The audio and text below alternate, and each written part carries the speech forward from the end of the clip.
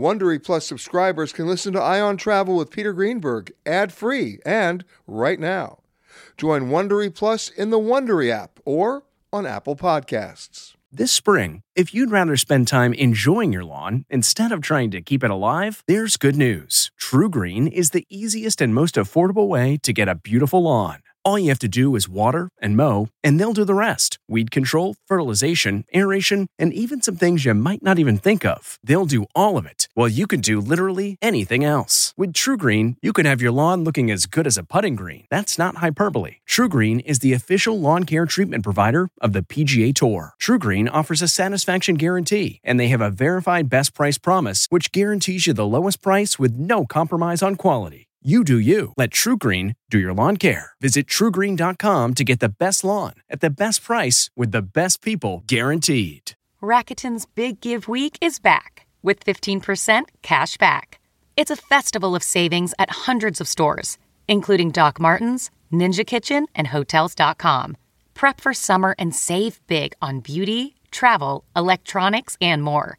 It's one of Rakuten's biggest cash back events, and it's on May 6th through May 13th. Join today for free and get an extra 10% cash back boost. Go to Rakuten.com or download the Rakuten app today. That's Rakuten. Shoppers get it. This is the Ion Travel Podcast with CBS News travel editor Peter Greenberg.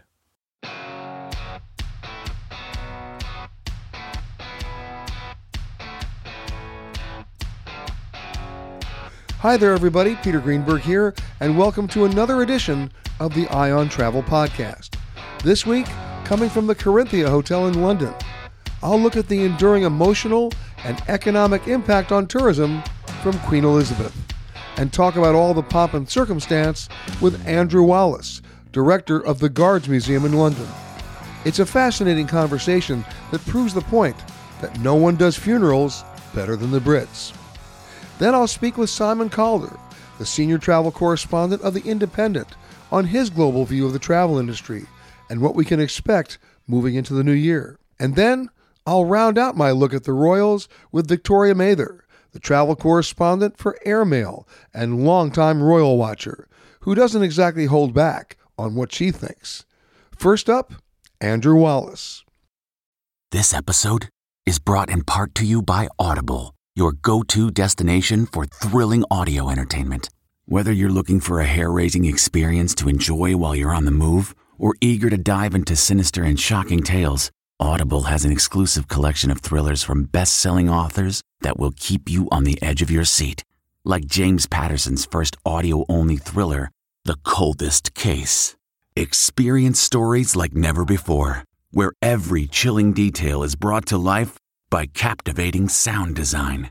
Plus, as an Audible member, choose one title a month to make yours forever. And now, new members can try Audible free for 30 days. Just visit audible.com/WonderyPod or text WonderyPod to 500-500. That's audible.com/WonderyPod or text WonderyPod to 500-500. We really need new phones. T-Mobile will cover the cost of 4 amazing new iPhone 15s, and each line is only $25 a month. New iPhone 15s? It's better over here. Only at T-Mobile, get 4 iPhone 15s on us and 4 lines for $25 per line per month with eligible trade-in when you switch. Minimum of 4 lines for $25 per line per month with autopay discount using debit or bank account. $5 more per line without autopay, plus taxes and fees. Phone fee at 24 monthly bill credits for well-qualified customers. Contact us before canceling account to continue bill credits or credit stop and balance on required finance agreement due. $35 per line connection charge applies. See T-Mobile.com. Andrew Wallace, welcome, sir. Thank you very much indeed, Peter. So let's talk about the Guards Museum. How old is it, first of all? It depends in which formation that you're talking. It goes way, way back, probably to the 1950s. Which makes it not that old. Well, in relation to my knees, which are nearly 400 years old, no, it really isn't. But it moved to its current location in 1988. They redeveloped Wellington Barracks, and whereas it used to be... Explain where Wellington Barracks is. Okay. Wellington Barracks is about a one wood away from Buckingham Palace itself, and it is the location for the 5 regiments of foot guards. They base themselves there, and they mount the iconic, world-famous ceremony of changing the guard at Buckingham Palace from that barrack complex. And of course, they were very, very involved in the Queen's Jubilee. Indeed, absolutely. And of course, when the Queen passed away, they were very involved. I think it's not unfair to say I think we became the envy of the world that day. The way the military said goodbye to our sovereign lady was absolutely phenomenal. I have to tell you this, and I'm not saying it in a cavalier way, but nobody does funerals better than the Brits. It's an odd thing to be famous for, but you're absolutely right. And in one of my storerooms, I have the printed instructions of all the royal funerals going back to Victoria, Queen Victoria. We've got the written instructions for Winston Churchill's funeral, which... but in terms of the Queen's funeral, many of those instructions came from her. Oh, absolutely. And I always thought it was slightly unfair. Because it's a somber parade, they march slowly. It's not slow marching. It is actually quick marching done slowly. And it's a very odd sound. And when the military bands practice it, the Queen would have sat at her desk in Buckingham Palace and cocked an ear and thought, I know what they're doing. How weird. That's a little weird. It really, really is.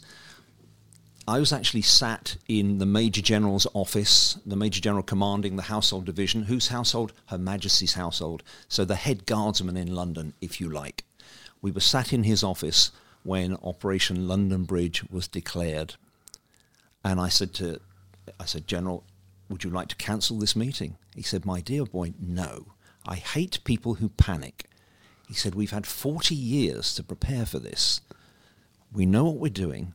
If we get the call, we'll carry on. But until that time, we'll proceed with this meeting. And the call came through. And he said, would you forgive me one moment? And he basically declared London Bridge is a go. And that, you were there. I have basically served that woman for all of my adult life in one form or another, either as a volunteer soldier, commanding one of her royally warranted bodyguards, running the Guards Museum. None of us knew life without her. She was the only Queen you knew. Absolutely. And I really don't think most of us have processed it yet. We know she's gone, but it's still not real. And the briefing book for her funeral was not a thin book. No, absolutely not. I mean, everything to the second was planned out. Absolutely. And exactly where all the uniforms would be, because a lot of the uniforms that were needed are not worn that frequently by a lot of the soldiers who were in the parade. So you got to know that in room XYZ, if you turn the key, you will find 100 sets of number one dress uniform. Hopefully they can fit into them. Well, they select the guys to fit the uniforms now. I guess they'd have to do that. But even in America, there are briefing books when President Carter passes away, when President Bush passes away, when President Clinton passes away, Trump, Obama, books for everybody. Absolutely. And the Duke of Edinburgh had a massive role in the planning of his own funeral. I have a question about that funeral. Yes, sir. His casket was carried on a Land Rover that he designed. Correct. A beautiful British Army green Land Rover whose the only function of it, right, was that. Yeah. Where's that truck today?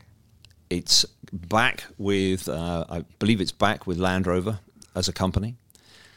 Did you know there were 2 Land Rovers? Explain. During that funeral, you had the Land Rover with the driver and the co-driver with his coffin on the back. In the stables at Windsor, an identical Rover was sat there with the engine ticking over with 2 soldiers ready to go. If there'd been a problem with the first vehicle, the other one would have been run alongside and the coffin would have been swapped over. Now that's planning. 100% redundancy. Everything has a spare. The bearer party that carried the sovereign during her funeral, they were pulled out of Iraq. They were deployed in Iraq. Queen's Company Grenadier Guards, they were pulled back, 2 teams of 10. 8 bearers, the conducting warrant officer, and the officer in charge. And each of those had a spare. What about the horses? Horses, slightly more difficult, but... Yeah. Yeah. But it went off, literally, it went off without a hitch, almost to the second. It was foot perfect.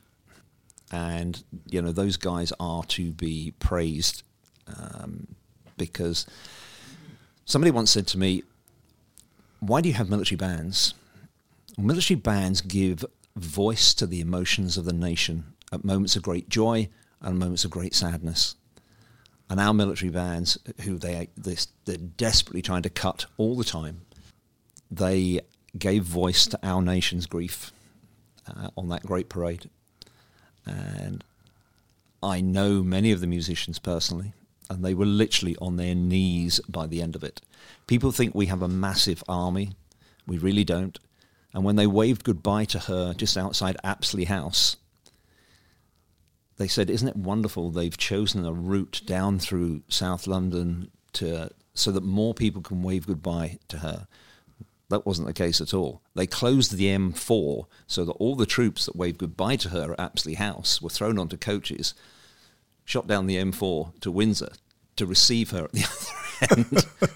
So it's all smoke and mirrors. The last time I saw you, you were actually had the troops on display, right? How much does one of those hats weigh? Not as much as you'd think. But they're big hats. They are big hats. You know, man has always worn animal skin to make himself look taller, wider, more fearsome in battle, and this is no different. There is a long and interesting story as to why guardsmen wear them on their heads, and it all dates back to the Battle of Waterloo. The Guards fought so well and so proudly at that battle that 6 weeks after the battle, the Prince Regent and the Duke of Wellington issued a decree to say to mark the role the Guards played in this battle, they would be allowed to wear the headdress of their vanquished enemy. It was the French Imperial Old Guard who used to wear bearskins. That was Napoleon. Absolutely. They're all made from Canadian brown bear. Canada was a French dominion. That's how all that links in. So the 13-inch high bearskin, it weighs less than a pound. Come on. No. They're very light. You put them on, and everyone says, oh, this is wonderfully light. You wear it for 4 hours in summer and then come back and tell me it's very light. You know, there's a real skill to wearing them. You will see guardsmen flicking their heads forward because it is literally held on your head by the little cap that sits inside the bearskin cage. And depending on how tight you cinch up the little string at the top, it decides where it sits on your head. And in summer, as you get hotter and your head expands, it starts to get a bit tight. So you'll see you'll see guardsmen flicking their bearskins just to move it around and just release a bit of pressure from time to time. And how long did you wear that hat? Well, I was never a guardsman. I was too short and too intelligent to be a guardsman. But you've worn it. Absolutely, because my regiment was the Honourable Artillery Company, always a volunteer soldier. And we were given our charter by King Henry VIII in 1537. So we've been around the block a few times. And King William IV had two favourite regiments. One was Grenadier Guards and one was my regiment, the Honourable Artillery Company. So he decreed that my regiment should wear the same uniform as the Grenadier Guards. So I've been wearing the uniform, 18 years I served before I had to concentrate on investment banking. My boss decided I shouldn't be playing soldiers quite as much as I was. So, but you still do because you're the director of the museum. Indeed. What's the biggest surprise of that museum when people come to visit? We have some wonderful things from the turning points of great British history. And I think at the moment, one of the stories they really love is the fact that we have the uniform of King Edward VIII, the king who abdicated in favour of the woman he loved, an American divorcee. Who knew that was going to be a thing again? The Duke of Windsor. The Duke of Windsor. And it came to us from the flat in Paris where the Duchess of Windsor lived. And when she died, the Prince of Wales gave it to us on the strict understanding it would not go on display until his grandmother had died, because she went to her grave never forgiving either Wallis Simpson or Edward VIII for effectively killing her husband by putting him on the throne. And that. So you're telling me it's on display? Yeah, it is. Absolutely. To what extent did that television series, The Crown, impact attendance at your museum?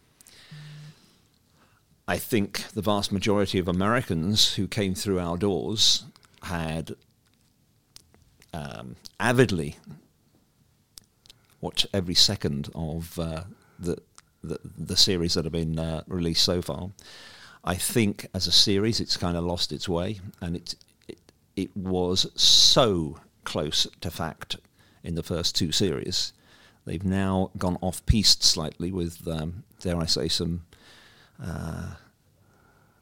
fiction added in, which is unfair in the extreme. But I will tell you, I agree with you. The first couple of seasons, I was fascinated by their attention to detail, that they did their homework in terms of little things that I would pick up, like what the airplane looked like, or what the clothing looked like, or what the cars looked like. Peter, they came to the museum.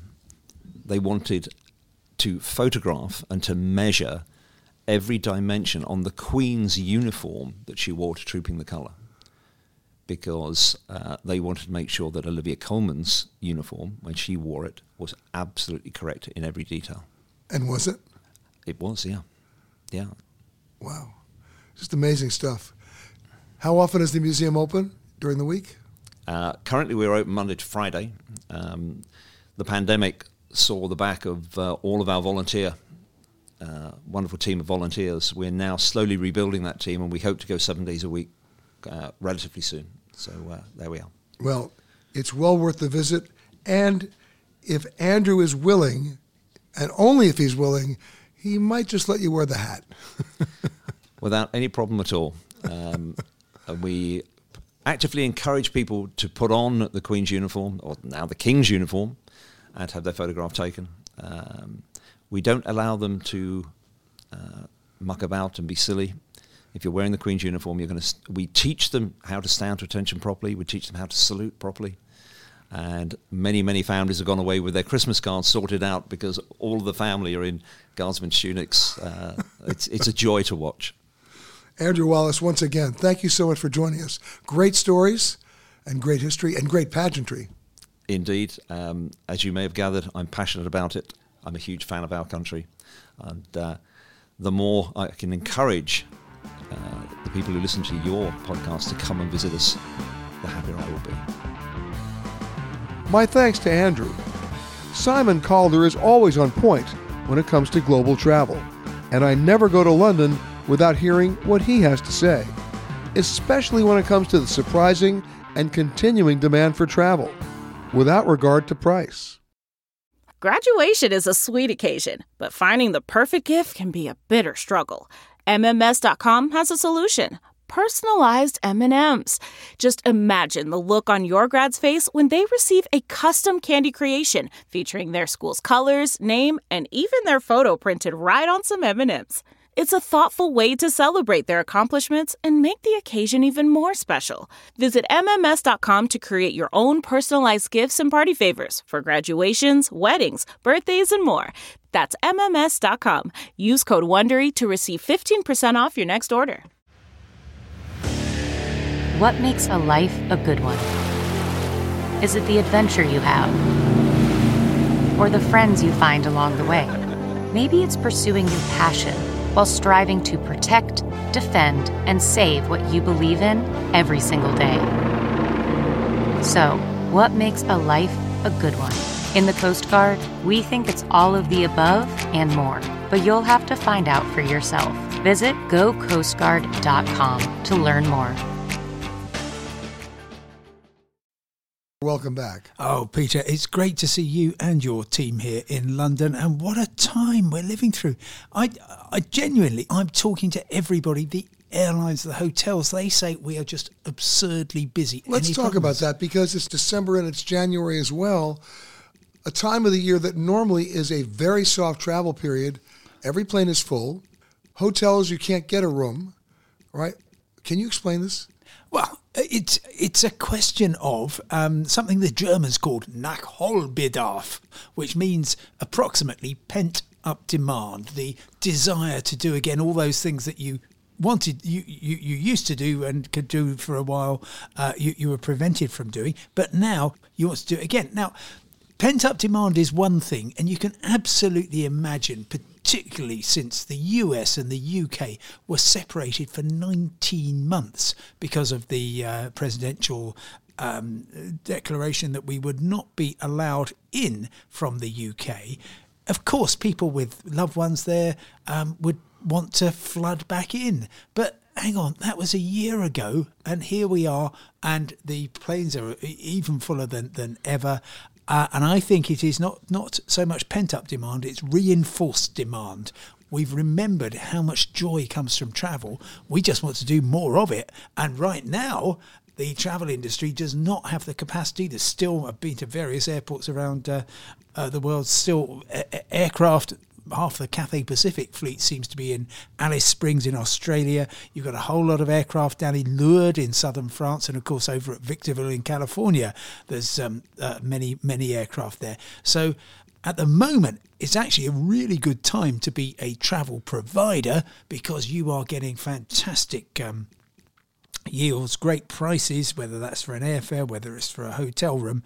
Things will reach as a travel provider, people are not price sensitive. They're paying whatever the market's going to bear. And I think maybe if you go back to 2019, that was probably the golden age for the traveller in terms of sheer value, intense competition. That has now changed, and we just have to get used to the idea of paying 25, 50, maybe 100% more than we did before, but we're going to enjoy it. Well, speak for yourself. I mean, a ticket that should be $278 from New York City to Madison, Wisconsin is now $1,000. Yes. And the planes are full. So my question to you is, we understand that people are not being price sensitive. We know they're going to pay whatever it costs to travel because they can't be denied. How do you sustain that?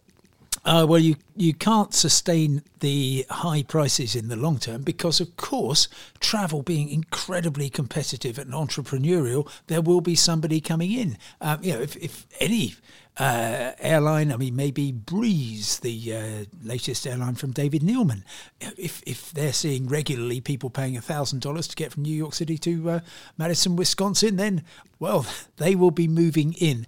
And that's going to be replicated everywhere. But of course, you can't just press a button after a global pandemic and say, OK, everybody back to normal. It's not going to work like that. You've still got, and this is really affecting people in East Asia all the way down to Australasia, and it's even having an impact on the aviation market here, because the Chinese airlines, which previously kind of provided the floor for flights, say, from London to Sydney in Australia, they are simply not at the races anymore. Cathay Pacific, much weaker than it used to be, very sadly. I hope they will come back. And so, therefore, there's not the capacity.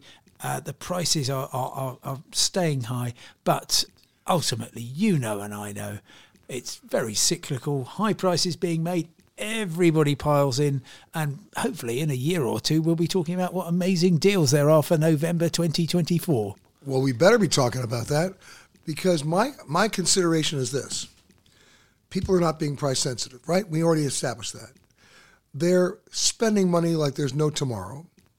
But at a certain point, they reach a point of diminishing returns where they have to make a choice. Are we going to buy a trip, new clothing, new car, new appliances, new electronics? And they're already starting to make those choices. Guess what? They're doing the trip. Yes. They're not buying the clothing. They're not buying the luxury item.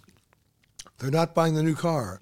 They're deferring a lot of retail. At the very moment, it's the high Christmas shopping season. And I believe that we're going to start seeing reports now that we're starting a new year that retail didn't do so well. Yep. Absolutely, because we realised how important it was to have experiences during lockdown. It wasn't, yes, of course you can buy a new car if you want one, but that's what's that really going to bring you? A trip to the other side of the world, to immerse yourself in different cultures, to eat fantastic food, to have amazing adventures. That is what really counts, and I think we are far more aware of that than we were in 2019. But let me take it now to the next level, which is the redefinition, perhaps, of the business model of travel and how people pay for it.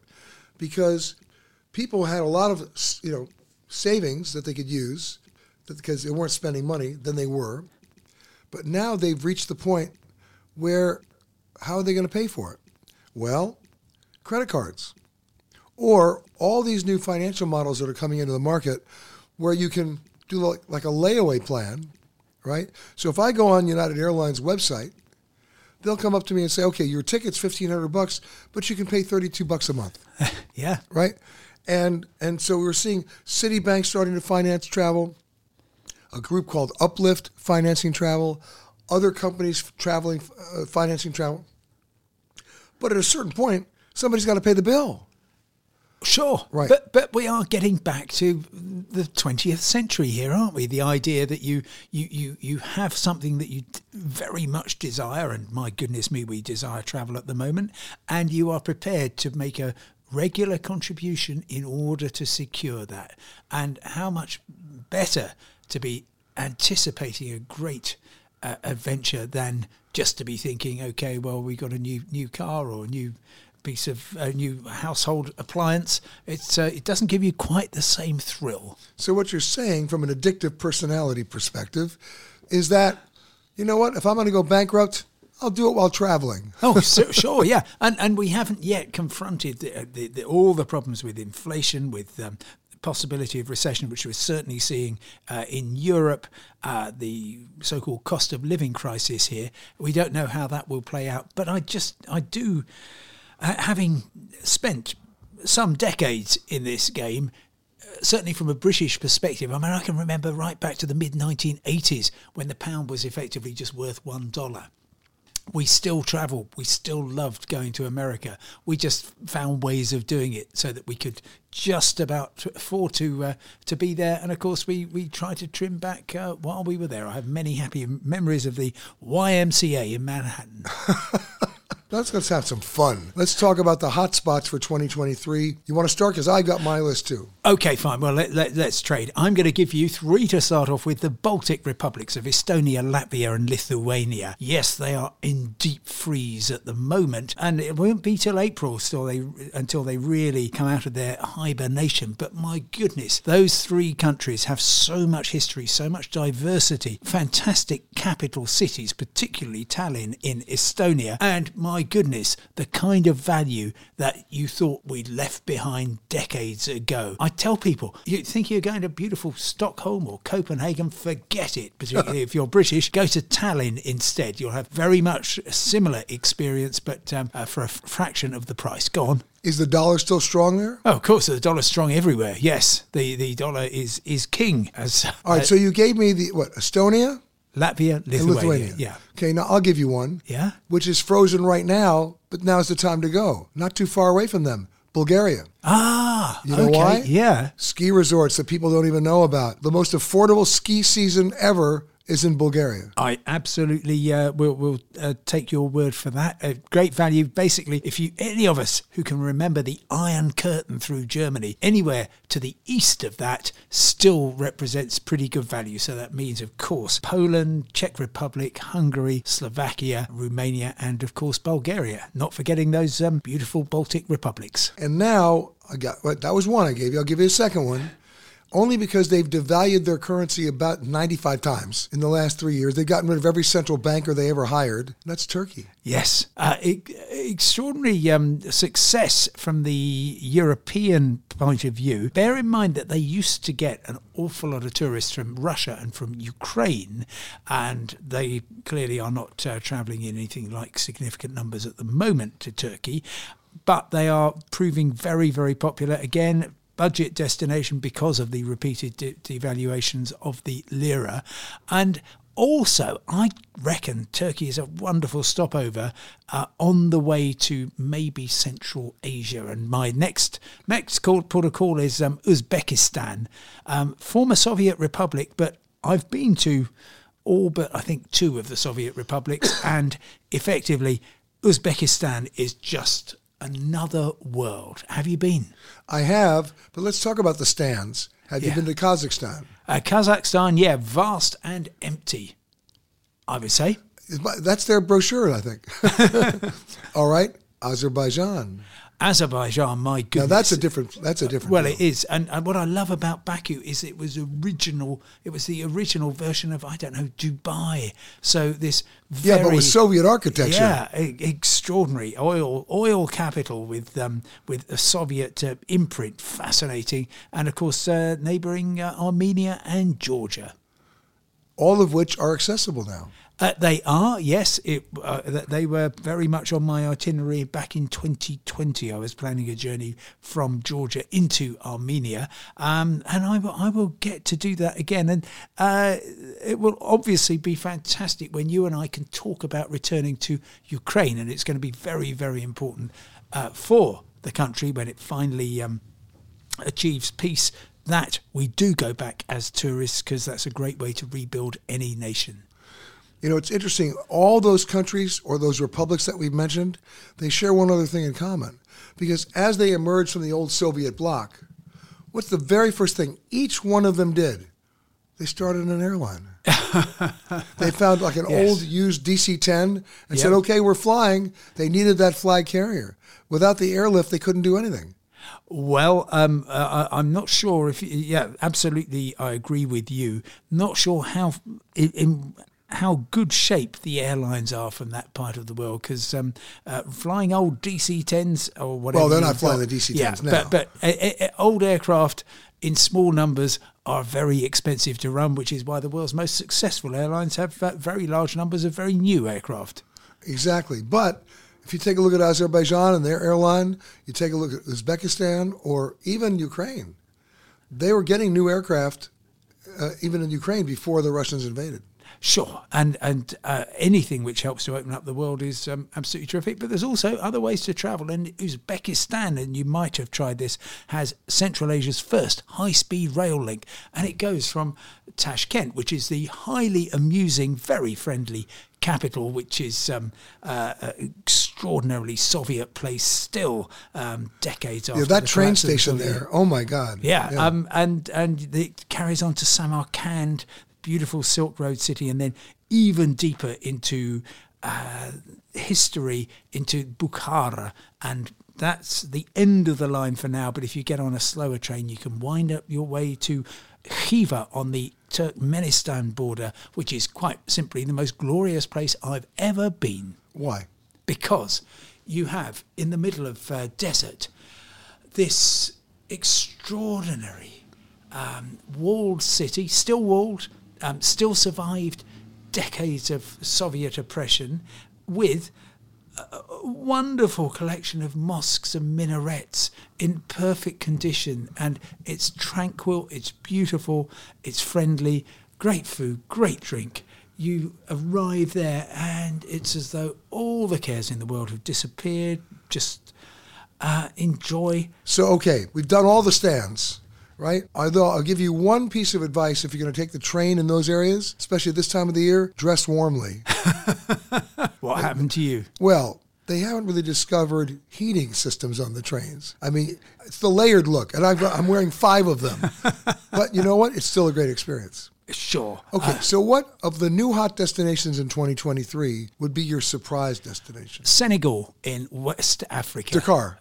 Yeah, Dakar, the capital of Senegal, the most, if I'm not mistaken, most easterly city, and certainly very close to the most easterly point on the entire African continent. And of course, you will know that it was previously a really important refueling stop for South African Airways. You stopped in Dakar because you couldn't make it all the way back. And similarly, Air France Concorde going to Rio, can you believe? They couldn't get all the way there, so they had to refuel very noisily in Dakar too. So Europe's biggest travel company, TUI, has got hotel interests there. They've just started putting on new flights from the UK. It's becoming a mainstream destination. And of course, you've got this wonderful combination of superb weather, great food, and a lot of French colonial charm there. Still, Dakar is a very elegant city. Senegal itself, so much to discover in and the right interior. On the water. Yeah. In fact, the old days, it was a regular stop on the round-the-world route from Pan Am. Was it? Oh, yeah. Goodness. And they stopped in Nigeria. Yeah. They stopped in Liberia. And they stopped in Dakar. Yeah. Amazing. Well, it's now very much back in the mainstream. And I think West Africa as a whole gets really badly neglected by travellers. Sure, there are many issues. Well, to be honest, some parts of Western Africa have been very badly neglected by their own governments. Oh, very much so, I mean, yes. right now, if you were to ask me where would you not go in just in terms of convenience and history and everything, Equatorial Guinea, probably not going to be my first stop. No, and there are issues with health, with security in all sorts of parts of West Africa, but travel is a force for good, and it can change the way that these places are run. And my prediction is, in the next 2 years, smart travelers are not just going to go to Senegal, they're going to go to the Ivory Coast. Ah, okay. I've not been to the Ivory Coast, but I will take your recommendation for that. Yep. And then on the other end of Africa, on the eastern coast, then you've got Mozambique. Yes. That is a coastline. That's an amazing, former Portuguese colony, just like Angola was. They're coming up. Except that I'm recalling, of course, decades of civil war and strife, and I'm imagining... Yes, but guess what? You know what takes the cake when it comes to civil war? It's the GDP basically provided by travel and tourism. All of a sudden, it's the economic base changes when you have travel. And that's what brought that peace to places like Mozambique. Easy to get to, easy to get around. Yeah. It's interesting in Africa because they haven't discovered open skies yet. Yeah, quite. So, and the visa problems are there. However, if you're a smart traveler, a little bit creative, do a little extra homework in terms of the visas, you don't do one destination, you do 3. And you travel within the region, and it's easy. Okay, I will take up your recommendation for Mozambique and the Ivory Coast, and I will do my utmost to get there before we talk again this time next year. Now, you heard me talk about Equatorial Guinea. Yeah. What's the one place you wouldn't go to? Right now, I think it would be Somalia. I mean, I've heard great things about it. There's fantastic Somali community in the UK, but Mogadishu does sound like one of those places where you would go only with quite a significant security detail. Having said that, I was just in Socotra, beautiful island, actually off the coast of Somalia, part of Yemen, and in 30 years' time... Yemen? You went to Yemen? Yeah. See, that's a place I wouldn't go right now. Well, it's Socotra, the island, is not real Yemen. It doesn't have anything like the same incredibly It's Yemen light. Very much so. And it is... an island which I very much hope will be rescued by mass tourism, but in a way that it will allow the community to hang on to what they have. It's otherwise known as responsible tourism. Yes, very much so. Well, the key to responsible tourism is sitting across from me right now, Mr. Simon Calder, the travel correspondent from The Independent. When we next talk, we'll compare notes on Yemen, Equatorial Guinea, and probably Angola as well. Fantastic. And don't forget, of course, many places closer to home. My best trip this year so far was a road trip from road and rail, actually, Detroit to Ann Arbor to Chicago to Milwaukee to Green Bay. My thanks to Simon. I've known Victoria Mather for a few decades now. First when she was travel editor for Vanity Fair, working for legendary editor Graydon Carter, and now continuing her work with Carter in his new editorial incarnation, Airmail. To say that she's opinionated when it comes to all things royal might be understatement, but I've come to learn that Victoria just might know what she's talking about. Hello, Victoria. Hi, Peter. Happy holidays. So same to you. I'm sort of recovering from a year of royal tumult. I'm sort of recovering from the realization, which I think everybody finally gets, as to, what did the Queen mean? What does she mean now in death? She was certainly a brand, and she was certainly a revenue generator for travel and tourism, as the palace continues to be today.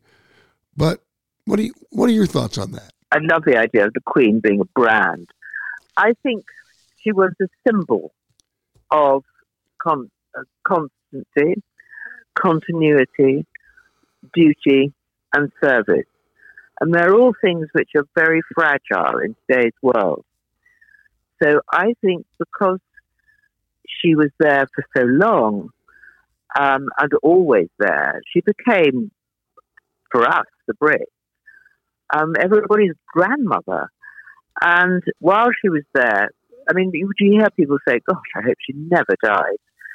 While she was there was always something to look to, which was constant.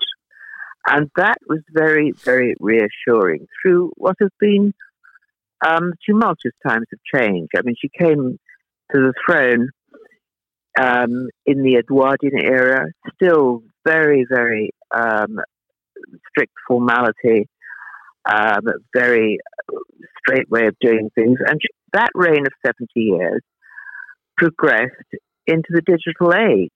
I mean, it's probably the most profound period of social change in history.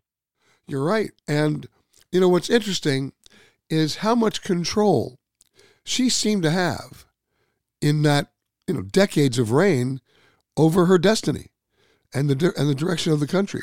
She was really in control. Well, you say that. She's the head of state, but she has no power, and we have no written constitution. So the fact is her role is symbolic. She's there. She has an audience with the Prime Minister, of which she saw, I think, 15.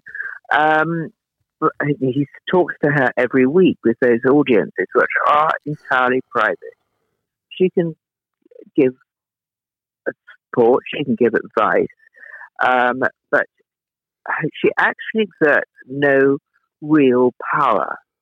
The power that she had was in her allegiance to the crown, to the monarchy, not to the Netflix series. And that is what is so remarkable about her, that when it came to wielding power within her own family, with the various scandals and upheavals that have gone on, her first regard above and beyond her children was to the institution of the crown, the monarchy. And that's something that continues to today with King Charles. Yes, it will continue. And it's that is the one thing that they can really, the one solid thing that can be held on to, the crown, the institution, and that has to come before everything that is personal. And that's something that Charles certainly understands because he grew up with it. This is not new to him. He was preparing for this his entire life. Yes, he must have been the longest job in waiting in history. Well, it is in our history anyway. He's way surpassed Edward VII. I saw a very funny cartoon when he walked outside the palace where everybody was waiting to pay their respects before the funeral moved, and he said to somebody, "Have you been waiting long?" And the woman came back and said, "Not as long as you." That's excellent. That's a cracker. What he did do, actually, is make a fantastically good job of being Prince of Wales, which is a non-job. But he's done a tremendous amount of good. The Prince's Trust has been a phenomenal force for good in terms of giving the young chances in life, proper support, proper help into jobs, into employment, into education. It really has been a remarkable thing, and he's underpraised for that. And he was ahead of the curve on climate and eco matters. I have great admiration for him. It's interesting. Chances are he's not really going to spend a lot of time in Buckingham Palace. That's where the Queen was. But in terms of ritual and tradition, they're still going to do the changing of the guard. They're still going to do the pomp and circumstance. And as we witnessed, nobody does funerals like the Brits. Your funeral, I thought, was amazing, so moving. I went in the night, went about 2:30 in the morning until about 5 o'clock, and I went and saw the rehearsal of the funeral, because they rehearsed it every night. And I was the only person there, apart from police and security. And everything was incredibly still. Just as if that whole area, Buckingham Palace, Constitution Hill, Wellington Arch, Horse Guards Parade, the Mall, that little crucible of our history was holding its breath for the big event. And it was very moving, and the flowers and everything. Do you know all the flowers were taken out of the plastic before they were even put down? We learned that lesson from that sea of cellophane from Princess of Wales. Every single flower was taken and composted for the Royal Park. And all the Paddington bears that were put out have all been laundered, brushed up, tweaked, and they've all been taken to new homes. So we know that Prince William is now the Duke of Wales, which was Prince Charles. The Prince of Wales. Prince of Wales, excuse me. Prince of Wales. Which was Prince Charles's former title. And now we have a situation where Meghan and Harry have cut a huge deal to do documentaries and productions, and we now are seeing their series of their life in California. Is there any chance at all of them coming back into the fold? No, I don't think they want to. I mean, it's like an addiction, isn't it? You've got to be willing to do something about it. I don't think they would want to come back now. I mean, I think they'll want to come back for the high days and holidays, although there's already a groundswell of opinion would not wish them to be back for the coronation, which would be very sad. But what we've seen is such a mixed message from Meghan and Harry.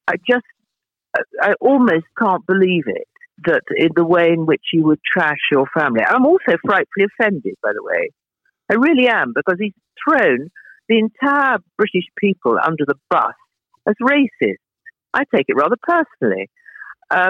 He's thrown the late Queen under the bus as for the Commonwealth. It's just, it's offensive. And also it's very short-sighted, because this is their one USP, isn't it? This is the thing they've got to flog. Well, how much more of it can there be? They've left, and quite clearly they were planning to leave. I must say, I found it quite, on the first the documentary, I found it sort of discombobulating that Prince Harry doesn't even seem to know which day of the week it is. Oh, hi, it's Wednesday. Here I am at Heathrow Airport. Or perhaps it's Friday. Oh, God, I mean, he's a dimwit. I don't think it helps. And then, of course, there's this constant war with the press. I've been reading a biography of Wallis Simpson recently, and for whom I've always had some admiration. I think she had a pretty raw deal, really, and she was a dignified, elegant, witty woman who was sucked into something by a weak and vacillating man. But I found a diary entry from one of the great diarists of the day, Sir Henry Channon. And it describes almost exactly Prince Harry's attitude. He's writing about Edward VII when he was still king, and he says, "The king is at his worst with Fleet Street, offhand, angry and ungracious. He never treats them in the right way, or realizes that his popularity largely depends on them." Well, hello. How very true. And it's true of Harry. He's completely wrong in saying that they had no protection here before Brexit. Of course they had security here as working royals. So what one's getting constantly from Montecito is this vacuous victimhood. And it continues. And it continues. And it will continue. But there's going to come a point when the cupboard's bare, isn't there? I mean, how wrong can you be? And if this is the only thing you have in which to enhance your brand, then it's a pretty negative the capital to flog. So do you actually think, I'll give you a bizarre possibility, that within 6 months, Harry will be on Dancing with the Stars? There'll be a what? Harry will be a guest star on Dancing with the Stars. Oh, gosh, that would be hilarious. What fun. Actually, they can both dance very well. So, winner there. Well, I've always thought there'd be two children, and at some stage, there'll be a divorce. I think he's very isolated there. I mean, who have they got? Who has he got as friends? All his sort of real friends here who were in the category of the Sloane Rangers, the sort of the sons of the aristocracy who all call things like Fudgy and Twinkie and Chappy and, all those sort of P.G. Wodehouse names.